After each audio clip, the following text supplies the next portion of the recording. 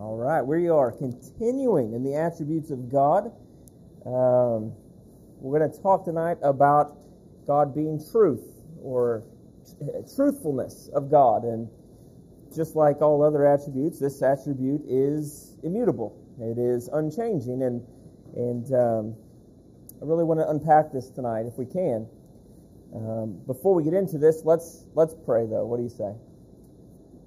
Heavenly Father, thank you for this day. Thank you for allowing us to be here. God, thank you for the holy living words from you in front of our eyes today. We pray that you would open our eyes, Lord, more deeply to the truths that are in here, because it is truth. Every word, everything that you say, and everything from you is truth. And Lord, we ask that you would open our eyes to that tonight, and you would change us. Lord, we pray that this every time that we come and we worship and we open your word, we ask that it would change how we worship you and how we live for you. And we ask that you would give us understanding tonight of your truthfulness. We ask this in Jesus' name. Amen. If you have your Bibles, we want to start in John chapter 18. We go to a lot of references in John, don't we? I mean, it's got a lot in it. And we'll eventually get here in our Sunday sermon series of John, but tonight we are going to pick up a little piece of this story where Jesus stands before Pilate. We find this in verse 28. John chapter 18, verse 28. We'll read this narrative and then we'll start to talk about the truth that is in God, because God is truth. It says this in verse 28. Then they led Jesus from Caiaphas into the Praetorium, and it was early, and they themselves did not enter the Praetorium so that they would not be defiled, but might eat the Passover. Therefore Pilate went out to them and said, "What accusation do you bring against this man?" They answered and said to him, "If this man were not an evildoer, we would not have delivered him to you." So Pilate said to them, "Take him yourselves and judge him according to your law." The Jews said to him, "We are not permitted to put anyone to death."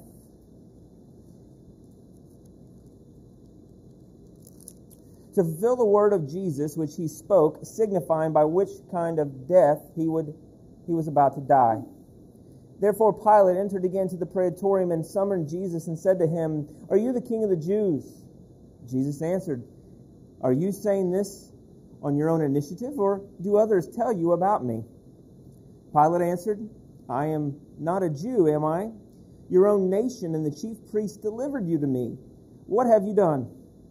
Jesus answered, "My kingdom is not of this world. If my kingdom were of this world, then my servants would be fighting so that I would not be handed over to the Jews. But as it is, my kingdom is not of this realm." Verse 37. Therefore Pilate said to him, "So you are a king?" Jesus answered, "You say correctly that I am a king. For this I have been born, and for this I have come into the world, to testify to the truth.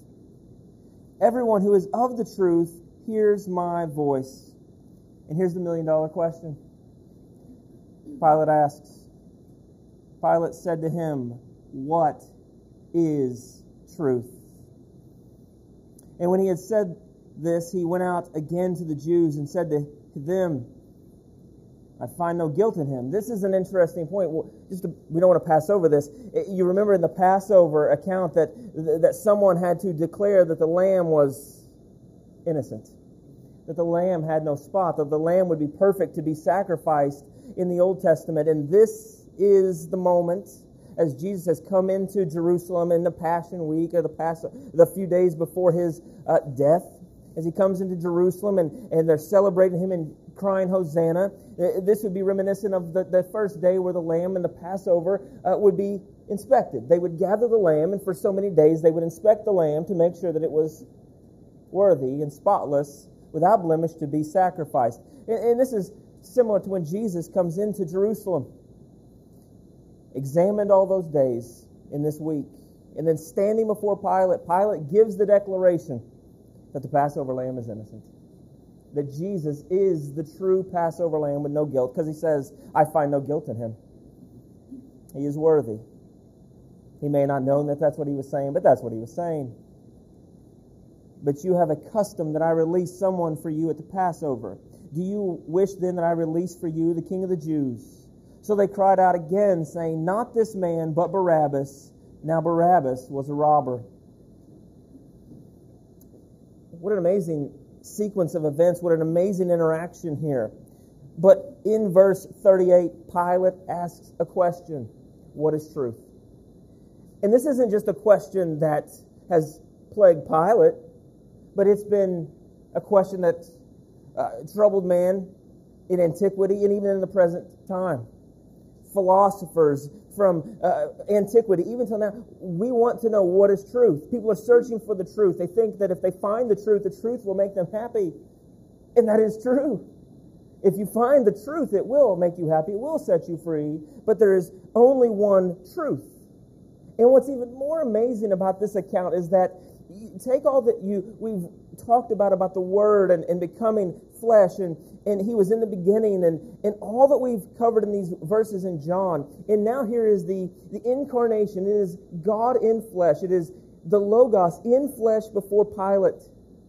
And Pilate is face to face with the Creator of the universe. And he says, what is truth? He's standing face to face with truth.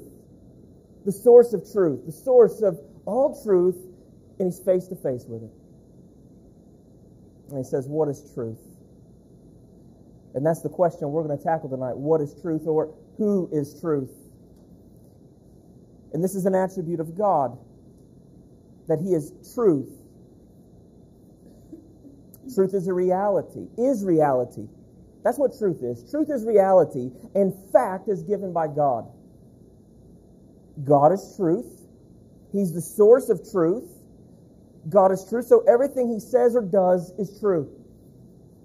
And truth cannot be found outside of the source of truth. You can't find truth in yourselves. You can't find truth in any other thing, any other person, any other thing, period. That truth is not found outside of Christ. Truth is from God and God alone, as he is true. And he's the source of truth, and this cannot come from any man. This is a verse that seems to be harsh at times, but Romans 3 verse 4 says, may it never be, rather let God be true, be found true, though every man be found a liar. That the source of truth is God, because God is truth. That's his nature, that's who he is, that's what he is. He is truth. The first thing we want to talk about here is that we look at the Godhead. You can't speak about God without understanding and recognizing the Trinity that is in picture here. That God, in his divine, eternal nature, is triune. So if God is triune, then truth is triune. In every person of the Godhead, we have verses to back up that they are true. And that would only make sense, wouldn't it? If God, the being of God, is true, then we look at the divine persons that make up the Godhead, the Father, the Logos, the Son, and the Holy Spirit, that they are truth. And we look through here, and there's going to be verses on the Father being truth, Jesus being truth, and the Holy Spirit being truth. The Father of truth sends the Holy Spirit, who is the Spirit of truth, to testify about Jesus, who is the way, the truth, and the life. And just to follow up on Sunday, when you see Jesus, the eternal Word, who is the way, the truth, and the life, then you see the Father as he is truth, because he is explaining or exegeting the Father. It's a triune God, and he's triune in truth, and he's triune in all these attributes. So we follow along. There's a few verses here on the Father being truth. In Isaiah 65, verse 16, it says this, because he who is blessed in the earth will be blessed by the God of truth. And who swears in the earth will swear by the God of truth, because the former troubles are forgotten, and because they are hidden from my sight. He's a God of truth. Exodus 34 verse 6 says, the Lord passed by in front of him, and this is talking about Moses, and proclaimed, the Lord God, compassionate and gracious, slow to anger, and abounding in loving kindness and truth. Those are His attributes. It's His nature. In Psalm 31 verse 5, it says, into your hands I commit my spirit. You may have heard that before. This is a messianic psalm. This is a psalm that is going to look ahead to Jesus on the cross, when Jesus says, Father, into my hands I commit my spirit. We have a prophetic word in the book of Psalm, chapter 31, verse 5, that speaks of this. It says, into your hand I commit my spirit. You have ransomed me, O Lord, God of truth. We're not getting very fancy tonight. God is truth. But it's vital, and I think there's areas in our life that, even though we say that we have this, we don't. And we'll speak on that a little later. So we know the Father is truth. But what about Jesus? Well, we know the Father is truth because Jesus is truth, and He's exegeting the Father. John 1, verse 14. You may have heard this before. And the Word became flesh and dwelt among us, and we saw His glory, glory as the only begotten from the Father, full of grace and truth. John chapter 1, verse 17. For the law was given through Moses, grace and truth were realized through Jesus Christ. Ephesians chapter 4, verse 20 through 21. But you did not learn Christ in this way, if indeed you have heard Him and have been taught in Him, just as truth is in Jesus. It's in the Father. It's in the Son. This is His eternal, divine attribute. He is truth. And then we just read there in John chapter 18, verse 37, He said to Pilate, so you are a king? Pilate asked Jesus this. Jesus answered, you say correctly that I am a king. For this I have been born, and for this I have come into the world, to testify to the truth. We know that He came into the world to do all the things that He talked about, we talked about on Sunday, to live a sinless life, to die, to be our propitiation, but He also came to explain the Father. And He says He came in this world to testify to truth. Who's He testifying of?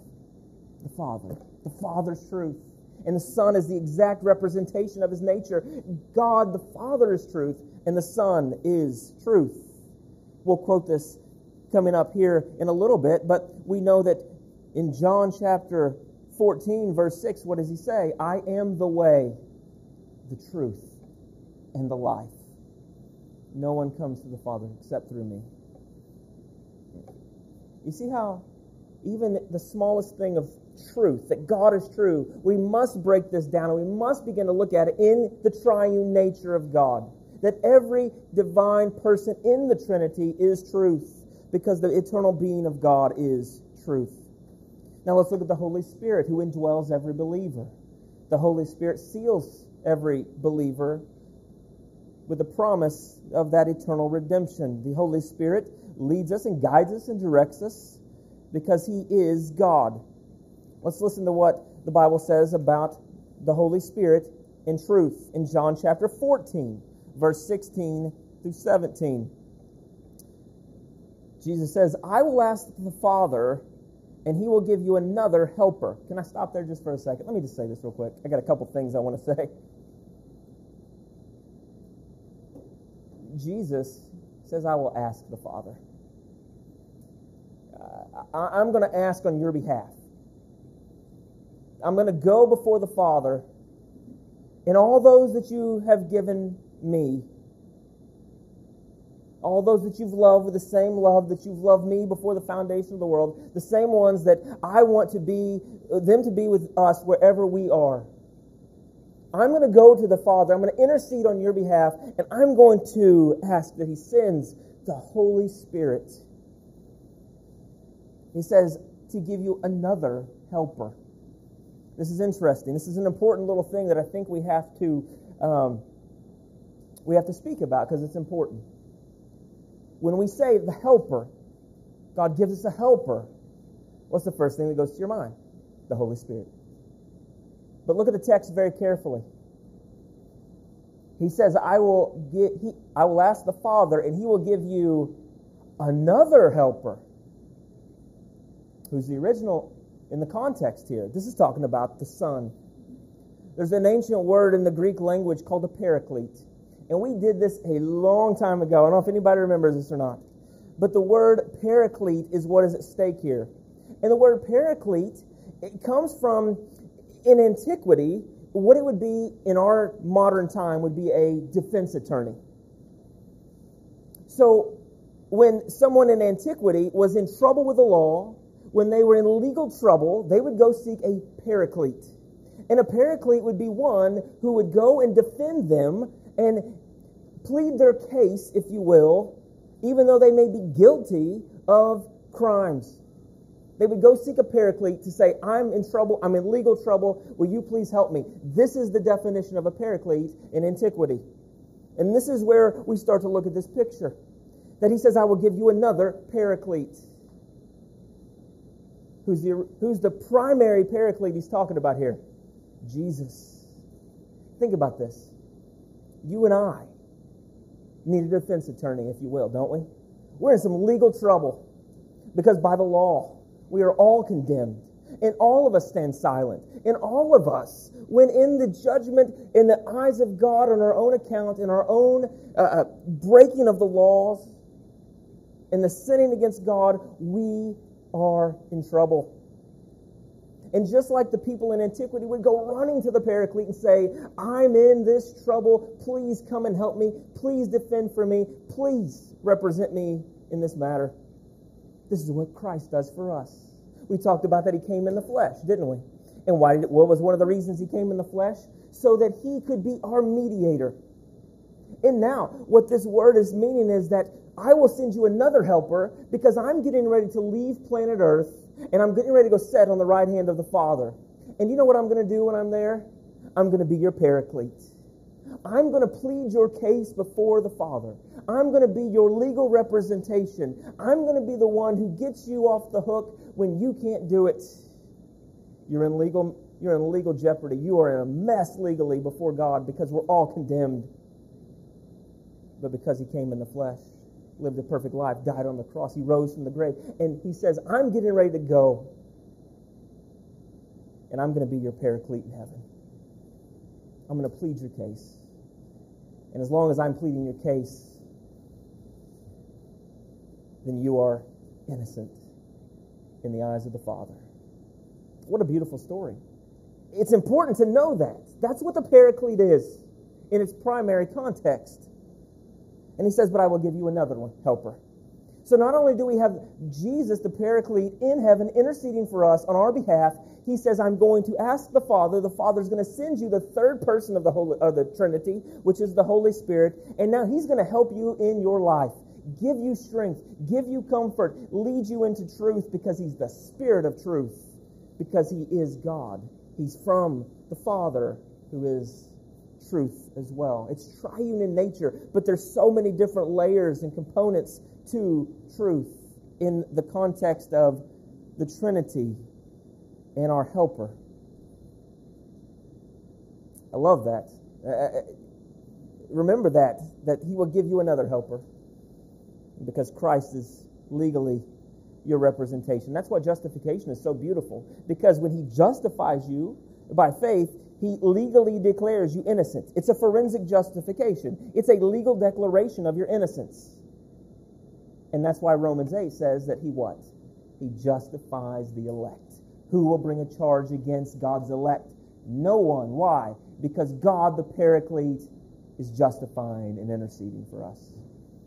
But He does send another helper. He does send another Paraclete. It's the Holy Spirit. Instead, I'll have to say this.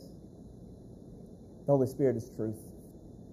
The Holy Spirit will never lead you into falsehoods or untruths. The Holy Spirit is truth. Listen to what it says. I will ask the Father, and He will give you another helper, that He may be with you forever. I know we need to keep going, but can I say one more thing? How long will the Holy Spirit be with you? Go ahead and see if it says that it'll be there for a little while. And then you may lose it. Oh, it doesn't say that. it says, when I give the Holy Spirit, when I ask the Father sends the Holy Spirit, He will be your helper, that He may be with you forever. It is the eternal seal of the Holy Spirit that takes place in our salvation. Don't overlook these little things. They're coming up. John 14, that's not too far off. We'll get there. That He may be with you forever. That is the Spirit of truth, whom the world cannot receive because it does not see Him or know Him, but you know Him because He abides with you and will be in you. John chapter 15, verse 26, still speaking about the Holy Spirit and truth. When the Helper comes, whom I will send to you from the Father, that is the Spirit of truth, who proceeds from the Father, He will testify about me. Do you see the Trinity in that verse? Look at the workings of the Trinity in that. When the Helper comes, whom I will send to you from the Father, that is the Spirit of truth, who proceeds from the Father, He will testify about me. In 1 John chapter 5, verse 6 says this, this is the one who came by water and blood, Jesus Christ, not with water only, but with the water and with blood. It is the Spirit who testifies, because the Spirit is the truth.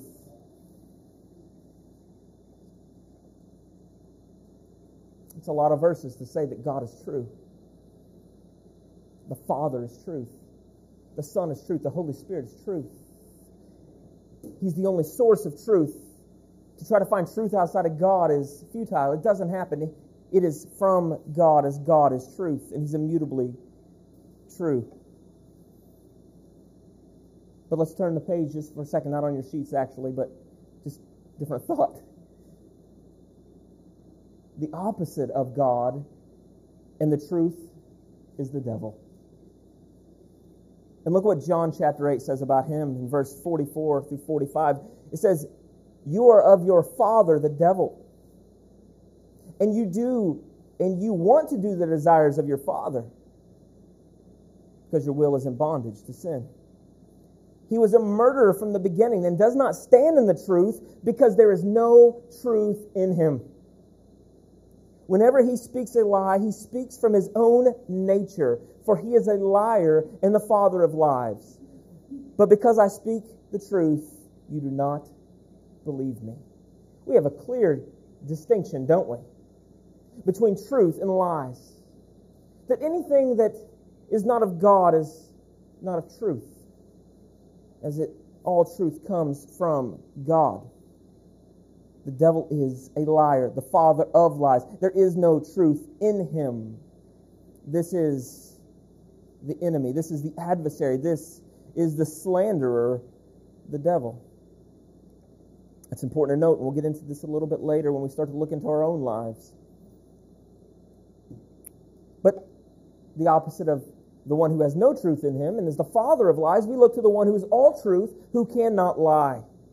Titus chapter 1, verses 1 through 3 says this, Paul, a bondservant of God and an apostle of Jesus Christ, for the faith of those chosen of God and the knowledge of the truth, which is according to godliness, in the hope of eternal life, which God, who cannot lie, promised long ages ago, but at the proper time manifested even His word in the proclamation with which I was entrusted according to the commandment of God, our Savior. The next verse we want to look at of God being truth is found in Hebrews chapter 6. And when we look at Hebrews chapter 6, especially getting down into these verses 18 and around that area, our mind has to go back to Genesis 15. You all remember the story of when God had promised Abram these promises. And Abram said, okay, I believe, and he had faith, and the Bible says that it was by faith that Abram was considered righteous or credited righteousness. And then he goes on a little bit into that story, and if you remember that, how the story unfolds, Abram says, okay, God, but how do I know? How can I know for sure that your promise is true? And you remember that's when God gave him a list of animals to bring to him, and then they cut the animals in half, and he put half on one side and half on the other, and there was a gully, if you will, an alley between the carcasses of the animals. And then God comes in this manifestation of His glory in a theophany, and there's fire and a blazing pot. And it is God manifesting Himself, and He comes through those carcasses. And He says, that's how I promise you. That's how I promise you that this promise is for sure. And you can take it to the bank. You can count your whole life upon it. And what was at stake there was in antiquity. We've mentioned it before. Let me do it quickly. In antiquity, to make a covenant or make a vow like this, two parties would come together. They would they would make a covenant or a blood covenant. That's what the Hebrew word is, to make a covenant. There's a cutting. So the animals were cut. There was blood. They separated the animals. And then the two parties would say, if we don't hold up to our end of the deal, let it be to us as it is to these animals. Basically, let us die too. And then both parties involved would walk in between those dead carcasses, and basically that would be their promise that they were going to keep the vow that they made. But what's interesting in this, when Abram says, God, show me that your promise is true, even though I don't see it now, God manifests Himself in this fire and this blazing pot. It's this theophany of God, and He Himself and Him alone passes between those animals. And basically what He's saying is this: I can't swear on anything higher than myself, so I'm going to swear by myself. And if I don't keep this promise, let it be to me like it is to these animals. Or in shorter terms, if I don't keep my promise, then let me die and let me cease to be God.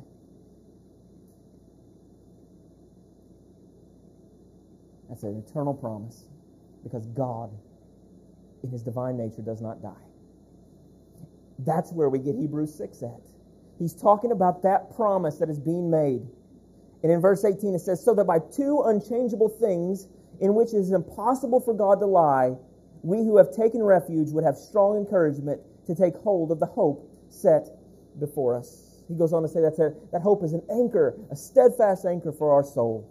And then in Numbers 23, verse 19, it says, God is not a man that He should lie, nor a son of man that He should repent. He has said, and will He not do it? Or has He spoken, and will He not make it good? That God is truth, and He cannot lie. But then we set our focus on God's Word, because this Word that we look at is God-breathed. So where's the source of and the inspiration of the Word that we hold? It's from God, and God is truth.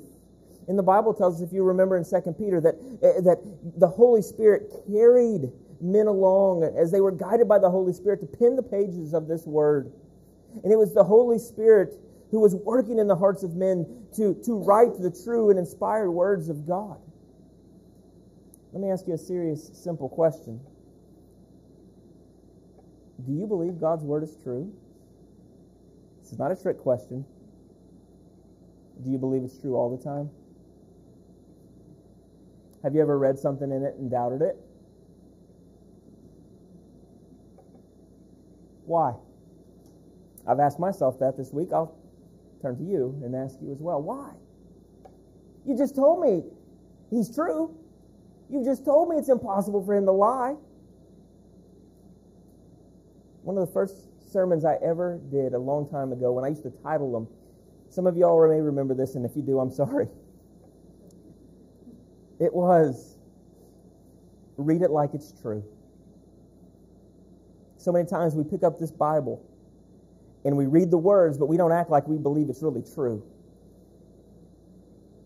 Case in point, have you ever, if you're a child of God, have you ever stumbled and fallen, maybe you face planted due to sin? And have you ever come to God and you open the Bible and you turn to 1 John chapter 1, verse 9, and He says, if you confess your sin, He's faithful and just to forgive you of your sin and to cleanse you from all unrighteousness. And you read that, and then you pray for forgiveness, you repent and you confess your sin, and then you walk away and you think, well, maybe I need to do that again. Maybe He didn't really forgive me. But wait a minute. God is truth. His Word is true. See, there's a difference of reading it and reading it like it's true. Because if we really honestly believe that every word of God was true, we all fail in this miserably, trust me, then we would read that verse, Confess that sin and realize it's not us that has to be faithful here. It's God. It is God who's faithful because He paid the price on the cross. The debt has been paid. He's faithful to that work. He's faithful to that promise. He told you He would forgive you, and now we can have faith and confidence in that. That's just one example. Has He told you that all things are working out together for good for those who love Him and called according to His purpose? Isn't that easy to quote when things are going good? What about when it's not going good in our eyes? Does that change that God is still true and His Word is truth? Do you see the arrogance of man? That we come to a situation, we read the inspired God-breathed words, and we say, nah, not in this case. Not with me. That must be a misprint. You see, His Word is true because it's from Him. It's inspired by Him. Every word is true. Let me give you one more example and then we'll move on. Have you ever read in the Bible that He's coming back one day? Now, we can get into eschatological views. But I believe He's coming back one day. And I honestly believe it could be tomorrow or it could be 10,000 years from now. But if I honestly believe that there was a chance He could come back tomorrow, then what in the world am I doing? Do I really believe that He could come back tomorrow? We say we do, but do our lives show that we believe that?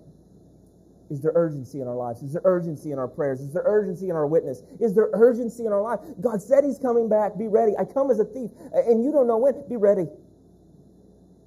You see, we can read it, or we can read it and believe it like it's true. God's Word doesn't change. Do you know what does change? Feelings change. Amen to that? We all can guarantee that. But God's Word don't change. It's truth. Truth is not dictated by feelings. Truth is not dictated by circumstance. Truth is immutable because the source of truth is God, and God is immutable. Truth does not change from generation to generation. It doesn't change between the free and the slave. It doesn't change between the rich and the poor, male and female. Truth is truth because truth is of God. God's Word is true. It's all truth. Listen to what it says in John 17:17. Sanctify them in the truth. Your word is truth. Psalm 119, verse 160. Subtle pause. Some of you may know. Some of you may not. That's okay. We move on. Psalm 119, 160 says, the sum of your word is truth, and every one of your righteous ordinances is everlasting. Psalm 138, verse 2, I will bow down to your holy temple and give thanks to your name for your loving kindness and your truth, for you have magnified your word according to all your name. And 1 Timothy 2:15 says, be diligent to present yourself approved to God as a workman who does not need to be ashamed, accurately handling the word of what? The word of truth. This word is true because of the source from which it comes. It is from God. That's why we spent so much time at the start talking about the Father's truth. The Son is truth. The Spirit is truth. It is from the Godhead. It is truth that resounds from God because that is His attribute. That's His eternal nature. He is truth. I hope this challenges you like it's challenged me, that when we read the Bible, we read it like it's true. Like it's coming from the source of all truth. And hopefully then our doubts and our questioning will become less and less, because that's part of sanctification. And we know that the more that we understand the Word and we're in the Word, that Word is what sanctifies us. So not only is God's Word truth, the gospel is truth. And we see that there's an attack on the gospel. Well, we got to change it here. That's offensive. Don't like that. Let's be more inclusive. No. You can't change the truth. The truth is immutable. The truth is unchanging. And God's gospel is truth. If you remember when we have talked about this in the past, it's not my gospel. I don't preach my gospel. No one does. They're not supposed to. This isn't my gospel. It's God's gospel. It belongs to Him. And it's truth. And the Bible is so clear that if you begin to distort the truth and you begin to distort the gospel, you remember what it says in Galatians chapter 1. Anyone who preaches another gospel, let them be anathema. That translates into let them be damned. You mess with the gospel, which is truth, let you be damned. That's serious. The gospel doesn't need any help. The gospel doesn't need modifications. The gospel doesn't need to be modified and crafted so we can present it now in this century where we had to change it and present it differently in the 18th century. No, that's not the case. We may be more scared to present the gospel now because of the society we live in. Maybe we're timid about it, but the truth is truth. Listen to what he says here. Well, let me read this in John chapter 8, verse 31 through 32. So Jesus was saying to those Jews who had believed, if you continue in my word, then you are truly disciples of mine, and you will know the truth, and the truth will make you free. What's the only thing that can make you free? The truth. And where does that truth come from? God. He's the source of truth. Ephesians chapter 1, verse 13 says, in him you also, after listening to the message of truth, the gospel of your salvation, having also believed, you were sealed in him with the Holy Spirit of promise. Colossians chapter 1, verse 4 through 6. Since we have heard of your faith in Christ Jesus and the love which you have for all the saints, because of the hope laid up for you in heaven, of which you had previously heard in the word of truth, the gospel, which has come to you just as in all the world. Also it is constantly bearing fruit and increasing, even as it has been doing in you also since the day you heard it and understood the grace of God in truth. 2 Timothy chapter 2, verse 15, we just read it here, that we are to be diligent to study to be a workman of God, which handles the word of God, which is truth, the gospel included in that. You see, salvation doesn't change. We don't preach one gospel here and then go to another country and preach a different gospel, because the truth is truth. The truth that sets men free in the gospel in America is the same truth that sets them free in other countries. It doesn't change from Jew and Gentile. It doesn't change from continent to continent or generation to generation. Truth is God. And it is that only truth that can set them free. How many of us have family members that you know need to hear the gospel? And you're like, oh, I just want them to be free. And so many times we tiptoe around the only thing that can set them free, because it is only truth that can set them free. We give them if we distort the gospel, that's not good. God is very serious about his gospel. But when we start to maybe sugarcoat it or just placate to make it more acceptable to people, what we're doing is not delivering the full truth, and only the full truth can set people free. If you love them, tell them the truth. And that truth is unchanging. You know, it's amazing. We look back, and over the last 2.5, 3 years, begin to study church history more than I ever have. It's amazing. I recommend it. It's important to know where we come from and all the things that the church and Christianity has dealt with, and some of these men that God has used in mighty ways. And what's amazing today, that when we talk about Luther and we can talk about Athanasius in the 4th century, 5th century, when we talk about all these people, that they've all through these centuries, they present the same gospel that we do tonight, because the truth is unchanging. It's immutable. I find that amazing, that the same gospel that was being presented in the 600s is the same truth that we present tonight, because it's immutable and unchanging, as it's from God, who's the source of truth. The truth is everlasting, unchanging, and immutable, as God is truth and he is immutable. Listen to this in Psalm 117, verses 1 through 2. Praise the Lord, all nations. Laud him, all peoples. For his loving kindness is great toward us, and the truth of the Lord is everlasting. It's everlasting. It doesn't change. It doesn't stop. Praise the Lord. 1 Peter chapter 1, verse 24 through 25 says, for all flesh is like grass, and all its glory like the flower of grass. The grass withers and the flower falls out, but the word of the Lord endures forever. And this is the word which was preached to you.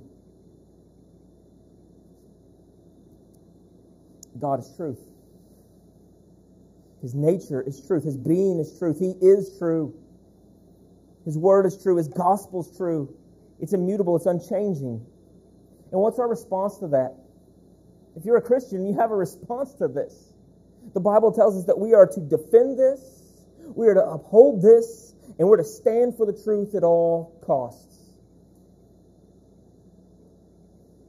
1 Timothy chapter 3, verse 15 says this, "But in case I am delayed, I write so that you will know how one ought to conduct himself in the household of God." Speaking of the church, which is the church of the living God, the pillar and the support of the truth. That's the church. You'll notice that text doesn't say we change the truth. We doctor up the truth to fit the congregation or the desires of the generation or the society. It doesn't say that. But it says that we are to uphold it, to be a pillar of the truth. I think it was Robert Godfrey at the Ligonier Conference who preached a message similar to this. It was the buttress of the truth. To hold up the truth, to defend the truth. That's what the church is called to do.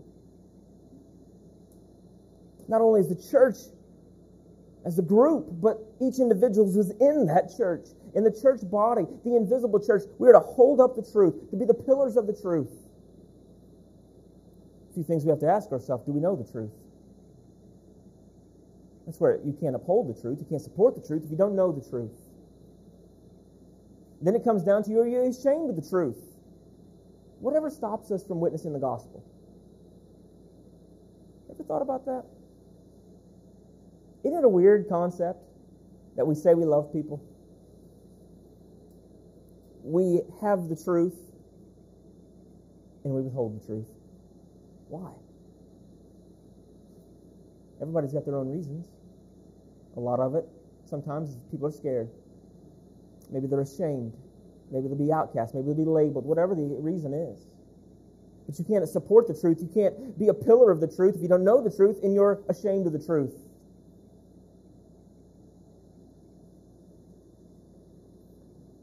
We are to defend it with all our lives because it is truth.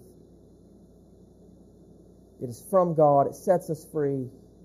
It's the hope that we hold on to.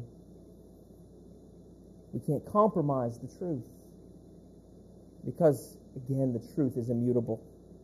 Galatians chapter 2, verse 4 through 5 says this, "But it was because of the false brethren secretly brought in, who had sneaked in to spy out our liberty, which we have in Christ Jesus, in order to bring us into bondage. But we did not yield in subjection to them for even an hour, so that the truth of the gospel would remain with you." Now let me set the context for the verse you just read. The gospel is being proclaimed. The gospel is the circumcision is not required. It is by grace and mercy, not this outward sign that the Jews had held to for so long. It is not this outward religious thing that saves you. It is by grace through faith. They were defending that. They were preaching that. Paul is out there preaching this. And if you remember, they had a council meeting. They gathered there together. And just for a moment, Peter, when he was around the wrong group of people, began to soften on that stance a little bit. He started to kind of appease the Jews and began to maybe think that a circumcision we should begin to do again. And in Galatians chapter 2 that we see Paul confronting Peter. That's an amazing concept, isn't it? Amazing thought that these two pillars of the faith, the apostle of the Jews and the apostle of the Gentiles, the two most well-known apostles possibly in the New Testament, that they have a confrontation. And Paul says, Peter, no. It's not about circumcision. You know that. It is by grace alone, through faith alone. And these people were starting to try to introduce, some of these Judaizers were bringing in the thought of circumcision must be still performed and must be included in salvation. And Paul confronts it, and that's why you hear this verse. It says, because it was of the false brethren secretly brought in, who had sneaked in to spy out our liberty, which we have in Christ, the truth that sets you free. It is for grace and freedom that Christ has set you free. And it says they did this to bring us into bondage, to get us into the man-made things again, to the old covenant ways. Look at what Paul says in verse 5. But we did not yield in subjection to them for even an hour. We didn't even cave. Even if you think it's an hour of compromise is worth it, we didn't compromise for 1 second because, he says, so that the truth of the gospel would remain with you. They were fighting for the gospel. They were fighting for the truth. Paul confronts Peter. He says, no, sir. I love you, Peter, but no, you know better than this. It is grace. And if you want to start trying to add circumcision, you have marred the gospel. And the gospel is the gospel of truth. What a bold stance for the gospel that Paul takes. Then we look at ourselves and say, do we do the same? Is our gospel account the same when we're around Christians as it is when we're at work or around our friends who are not? Do we compromise for a minute? Do we compromise for a day? An hour? Do we compromise at all so that we can be well-liked? Do we compromise some so that we may still keep our friends? Do we compromise the gospel of the truth?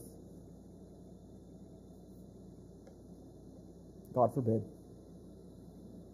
We are to defend the truth. We're to stand for the truth. As a church, we're to be the pillar and support of the truth at all costs. He's placed that responsibility on the church. In Ephesians chapter 6, verse 13 and 14, it says this, therefore, take up the full armor of God, so that you will be able to resist in the evil day, and having done everything, to stand firm. Stand firm, therefore, having girded your loins with truth, and having put on the breastplate of righteousness. It's a battle. It's a war. And we as the church are to defend it, support it, not change it, but to give our lives for the truth, because the truth is from God. Think about what we do and what we say when we compromise the gospel. We look and we say, God, you are truth. You are immutable. All truth is from you. You do not lie. This is your inspired word, but I think I'll change it just a little bit because I think I know the way it should be presented. You see, there's a lot to God is true that we even start to just see in our lives. We start to stumble. We start to falter on. I believe Paul said it in Romans chapter 1 so beautifully. In Romans chapter 1, he gives the 3 I am statements of his evangelism. He says,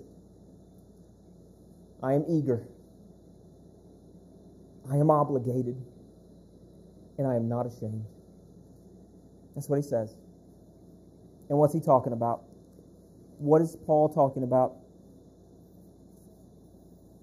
In verse 14, he says, I'm obligated. In verse 15, he says, I'm eager. In verse 16, he says, I'm not ashamed in Romans chapter 1. And what does he say I'm not ashamed of? The gospel. The gospel. For it is the power of God of salvation to everyone who believes, to the Jew first and also to the Greek. For it is in the righteousness of God is revealed from faith to faith, as it is written, but the righteous man shall live by faith. Not by circumcision, not by these other ordinances, but by the gospel that brings grace and freedom. Do you understand that God has given us a privilege? That word that you hold in, we all carried in Bibles today.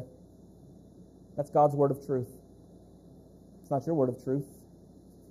You have to change it, but you're to study it with all your heart and soul, to know it and defend it.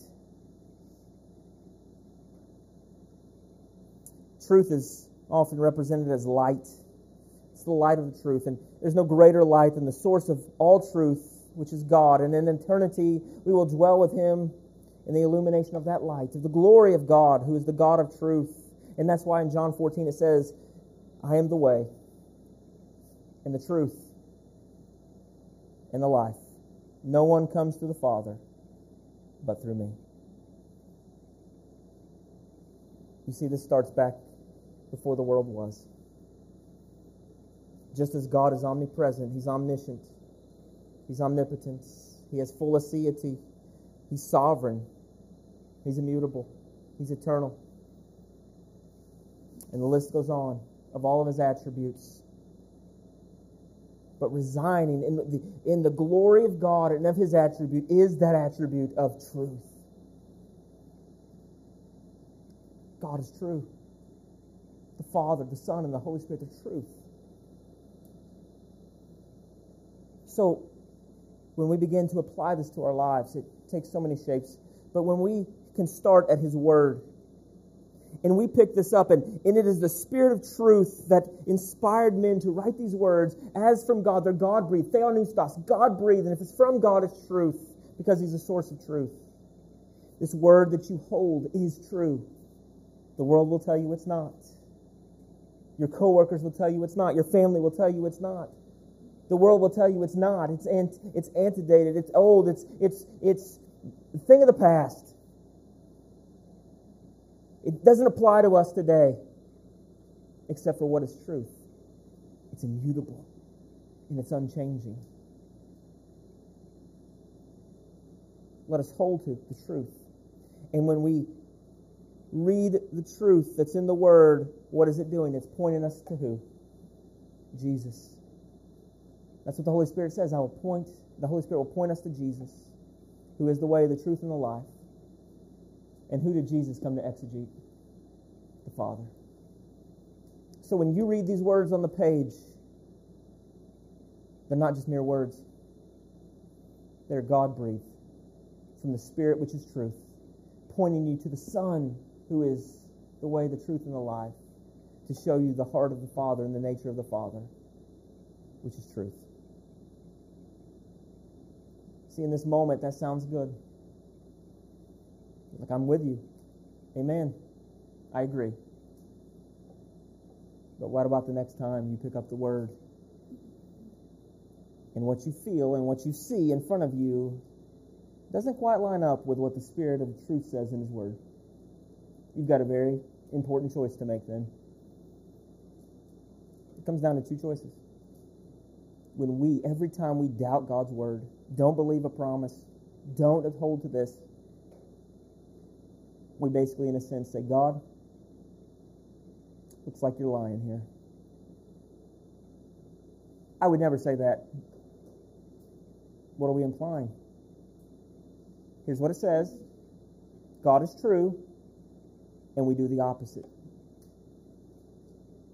Let God be true. Let every man be a liar. When you fix your eyes on this page, you are looking at the eternal God with no beginning and no end. You feel the weight of that? I hope we do. That it is the truth of God. That is His nature. I'm going to read this and then we will close. The truth of God is offensive to the unregenerate person. Know that. Know that.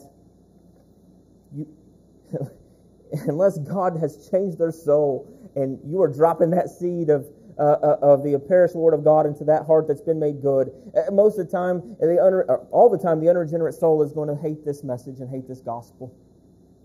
It's offensive. Don't let that discourage you. The truth of God is offensive to the unregenerate person. And listen to this. Truth is not fluid and it's not open to debate. It's not. Truth is final, immutable, and unchanging. Truth is not dependent on our feelings. Truth is truth. I remember what Alistair Begg says. Do you remember that little clip he does? Some of you all have heard this before, where you come into church and everything has went wrong before church starts. And what does the person get up and say to you? How do you all feel today? How many times have you felt like not being there? None of you guys, right? Well, I feel horrible. I just had a horrible week. Life is crashing all around me. I'm having a hard time believing you. I'm having a hard time believing your promises. I'm having a hard time believing you're good. I'm having a hard time believing you're faithful. I don't feel good. I don't feel right. I don't feel like singing. I don't feel any of those things. But what does he say? And I'm not going to do his accent. But you know what he says? Don't ask me how I feel. Ask me what I know. And when you start going to what you know, And when you set your eyes agaze to the Word of God, which is true, not dependent on your feelings, not dependent on your circumstance, God's Word is immutably true. And you can know this. And you start to read the verses of His goodness and His faithfulness and His promises and who He is and His divine nature. Let truth always triumph in our hearts and our souls and our minds over feelings. Because truth is immutable. But our emotions and our feelings and our circumstances are mutable. Tell me what I know. And I know that God is true. I know His Word is true because it reflects Him. It speaks to the Son, and the Son speaks to the Father. We do not change the truth to accommodate our traditions, our feelings, or our wants. So many people do this. That don't feel good to me, so I'll distort the truth and try to pretty it all up and fit it into my mind. Truth is not negotiable. It's not fluid. Truth is concrete and immutable. We are to not mess and try to change the truth. We are not to take traditions and hold on to them above truth. We are not to take our wants and our desires and put them above truth. It is not negotiable. We are to not change it. We are not to do anything but submit ourselves to the truth as declared by God Himself, who is truth. You see how God being true affects everything in our lives? His gospel, who He is in nature. When we read His Word, He is triune in nature and He's triune in truth. We started out at the start of this with one question, didn't we? Pilate asking Jesus, what is truth? He's standing before truth. He's standing before the eternal Logos. He's standing before truth incarnate there. And so many people ask this question, what is truth?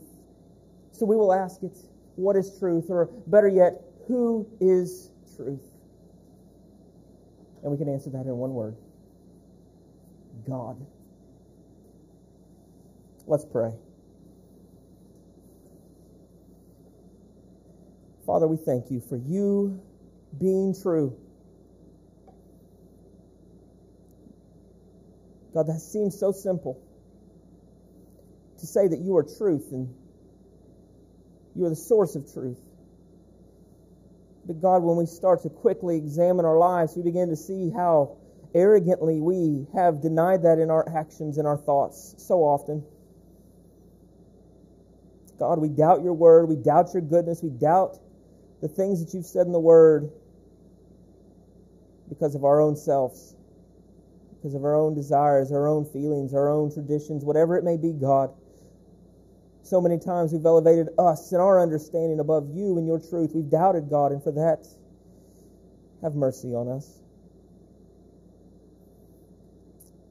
Father, what a joy for Christians to know that You are true, that the Word You have given is true, and that we can run to it and cling to it every second of our lives, no matter the situation, no matter the circumstance. God, You are true, and Your Word is true. And Father, we thank You that the gospel that saved us is true. It is the gospel of truth, God, and I pray that You would strengthen us as we go out into this world and we begin to witness. Lord, let us be like Paul, who says that we are eager, we're obligated, and we're not ashamed of the truth. God, let us never try to change the truth, to water down the truth, to compromise the truth, God, but let us stand as a church and individuals as pillars in the support of the truth. God, we know this world is looking for truth. They're looking, trying to find truth, but it can only be found in one place. In You, the immutable, eternal God. So God, we thank You that we know what truth is, and we know who truth is. And for that, We give you all the glory. We pray these things in Jesus' name. Amen.